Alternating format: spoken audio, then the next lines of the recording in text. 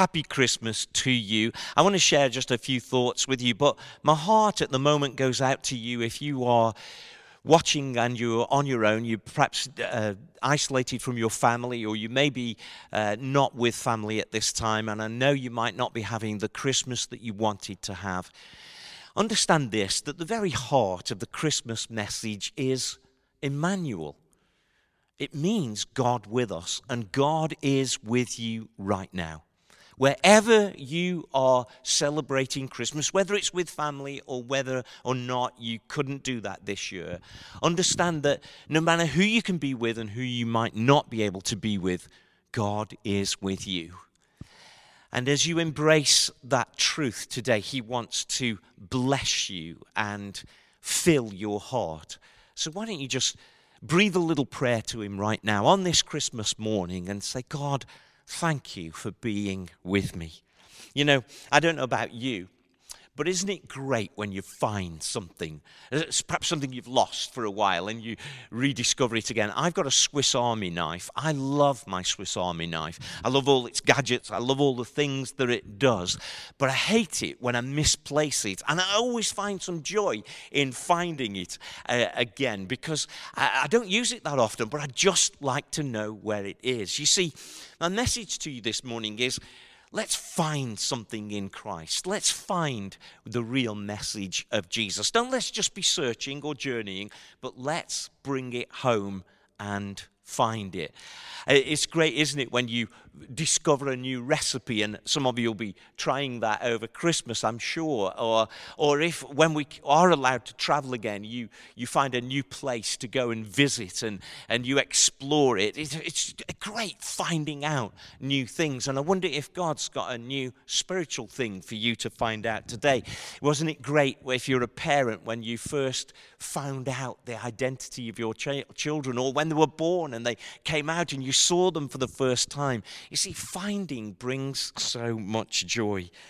The Magi, these mysterious travelers from the east, looking at their charts and looking at the star, wondering if they were going on a wild goose chase. But then actually when they came and came to Jerusalem, asked Herod a few questions and asked the Pharisees a few questions, and they told them where Jesus was supposed to be born, in Bethlehem, and they got a little bit distracted in the investigation. But if you read the text carefully, it says that as they left Jerusalem, and they put the distraction aside. And I wonder if you today need to put all of your distractions aside in your spiritual journey. Whether you've got your life in a little bit of a fog and you've been searching, or you've been worrying about this last season, and you've lost sight of actually that God is with you and that God does have a plan for you. And well, anyway, when they put their distractions aside, it says that they left Jerusalem and they were making their way to Bethlehem, and the star appeared and they were overjoyed. Look at it in verse 10. When they saw the star again, they were overjoyed. You see, finding brings joy. And this morning, you can find that perfect relationship with Jesus. When we get back on track and we say, well, God, I've searched, now you can find.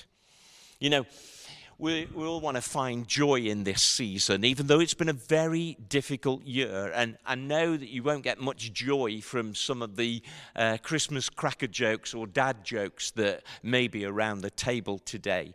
One of my favorite ones is that Santa says to his wife, what's the weather like outside? And she looks out the window and says, it's reindeer. Do you get it? It's reindeer. Anyway, that's not going to bring you that much joy. And I can hear the groans coming to me from all over the city right now. But the Christmas, the actual message and the joy in Christmas is not so much some of the celebrations, although they are precious, but it really is finding our purpose, that God comes to be with us and God arrests us. He doesn't come to get us. He arrests our intention because he wants to give to us. You no doubt are receiving some presents this Christmas, and you no doubt will have some things.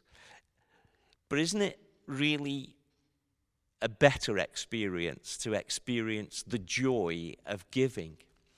You see, that's what Christmas is all about, that Christ comes not to just get us to join his club, but to come and give us life. That's what the message is all about. That's what the joy in finding is all about. The Christmas story is so joyful. The angels are joyful because they announce that you can find Christ. The shepherds are joyful because they run to the stable and find Christ. The magi, the wise men, are joyful because they are overjoyed the fact that their search is ended and they have found Christ. And you can be joyful today in the finding of Christ. It's great when you give and then you receive that joy, isn't it? It's just really great when you see that what you've given brings so much joy. And that's what God wants to do. He wants to give you life. He wants to give you fulfillment. He wants to forgive you of everything we've ever done wrong. And that's why he died on a cross for us. He wants to give you that joy this Christmas time, this Christmas morning, even now as you're watching this. For those, some of you who may be a little bit older, you may have remembered an actress called Katharine Hepburn. And she tells a story of when she was young. In fact, she was a child with her family, and they were queuing up to go into the circus. And there was a large family in front of them in the queue. About 8 children, actually, and the mom and dad. And all the children were perhaps not the richest people in the world, but they were well turned out, and they're all holding hands, chattering excitedly about going to the circus. And mom and dad were at the front of the queue, proud of their family. Mom looking at dad as if, well, he is my hero, taking us all to the circus. And when they got to the ticket collection lady, he said, 8 children and 2 adults for the circus. And the lady stated the price, and he leaned forward and said, pardon? And it was obvious that he didn't have the means to pay. Well, Katharine Hepburn's father saw this, and he dropped a $20 note on the floor and said, "Oh, excuse me, sir, I think you've dropped something." And he handed him the ticket price to go into the circus. Knowing what was going on and not wanting to be shamed in front of his children, he said, oh, thank you, sir. And they both knew that Katharine Hepburn's dad had just paid for that whole family to go to the circus. But what it meant is that she and her mom and dad couldn't go to the circus. But she said this, on the way home in the car, we had such joy because we had been able to give without getting. And that's what God wants to do for you. He wants to pay for your life so that you can enter into your full life, even though it costs him and he has his privileges removed.